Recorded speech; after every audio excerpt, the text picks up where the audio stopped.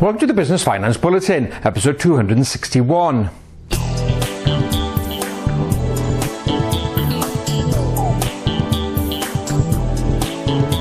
Welcome again to the latest Business Finance Bulletin. With me, Rob Warlow from Business Loan Services, the commercial finance experts. In this bulletin, support to encourage growth in UK exports, new rules to tighten up the peer-to-peer market, and lenders partnering up with small business service providers.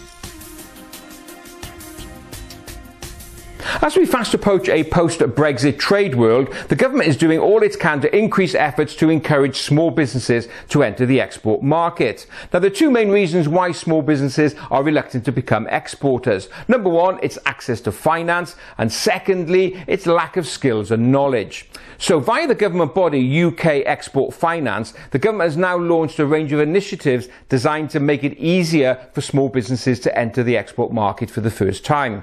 First part of this package is the Small Deal Initiative. This is designed to help the smaller businesses who really don't want to do volumes, just want to do smaller deals. Well, under this initiative, there's a range of help and support packages available to make that easier for them to enter that marketplace. Secondly, when it comes to finance, there's going to be working capital facilities available for exporters, but also support given to the exporters' supply chain, where suppliers of the goods that are given to the exporters, they may find it a bit of a challenge in raising finance themselves. So there's going to be support from the government. Also, interestingly, the government is also going to give support to the overseas buyer. So we may have buyers in different countries who desperately want UK goods but can't raise the finance in their own country to finance the purchase. So the UK government will provide a guarantee, and that will help them raise the necessary funds. And lastly, there's a general trade facility to help mop up all the other costs around exporting. So a really good initiative package there from the UK government.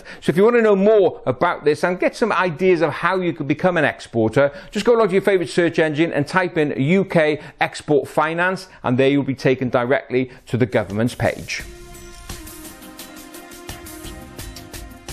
In the Business Finance Bulletin, episode 260, I shared news that the peer-to-peer lending platform Lendy had gone into administration. A few days later, the Financial Conduct Authority, the FCA, which oversees the peer-to-peer market, issued some new guidelines. Now, I'm sure it's not totally on the back of Lendy. They've probably been working on it for some time, because the new rules are focused on protecting private investors. The FCA feels that perhaps private individuals may not be fully appreciative of the risks that they're getting into when they invest in peer-to-peer deals. So as a result, from December 19, private individuals will only be able to invest up to a maximum of 10% of their investable assets unless they take advice from an appropriately regulated advisor.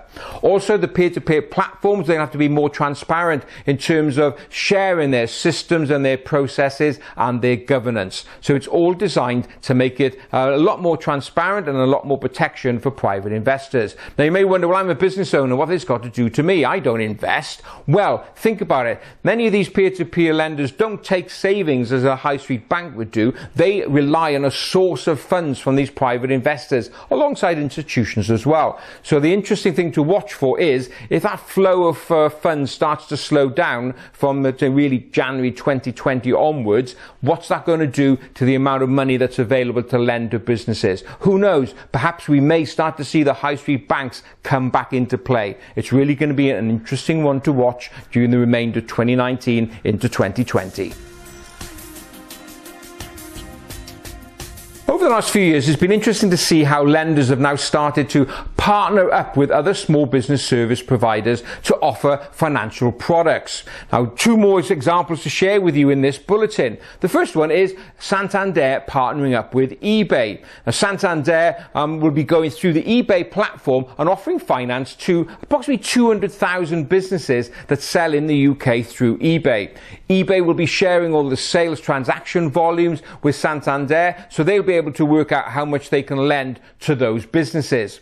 Second, Secondly, the alternative lender Growth Street has also announced that it's partnered up with Xero, the online accounting software provider, and Growth Street is now going to be featured on the marketplace. There it'll be able to offer primarily its growth line facility, which is an alternative to an overdraft, and will be available for up to an amount of £200,000 to help with purchase of stock and general working capital. So you see some good examples there of two lenders partnering up with other service providers to improve access to finance.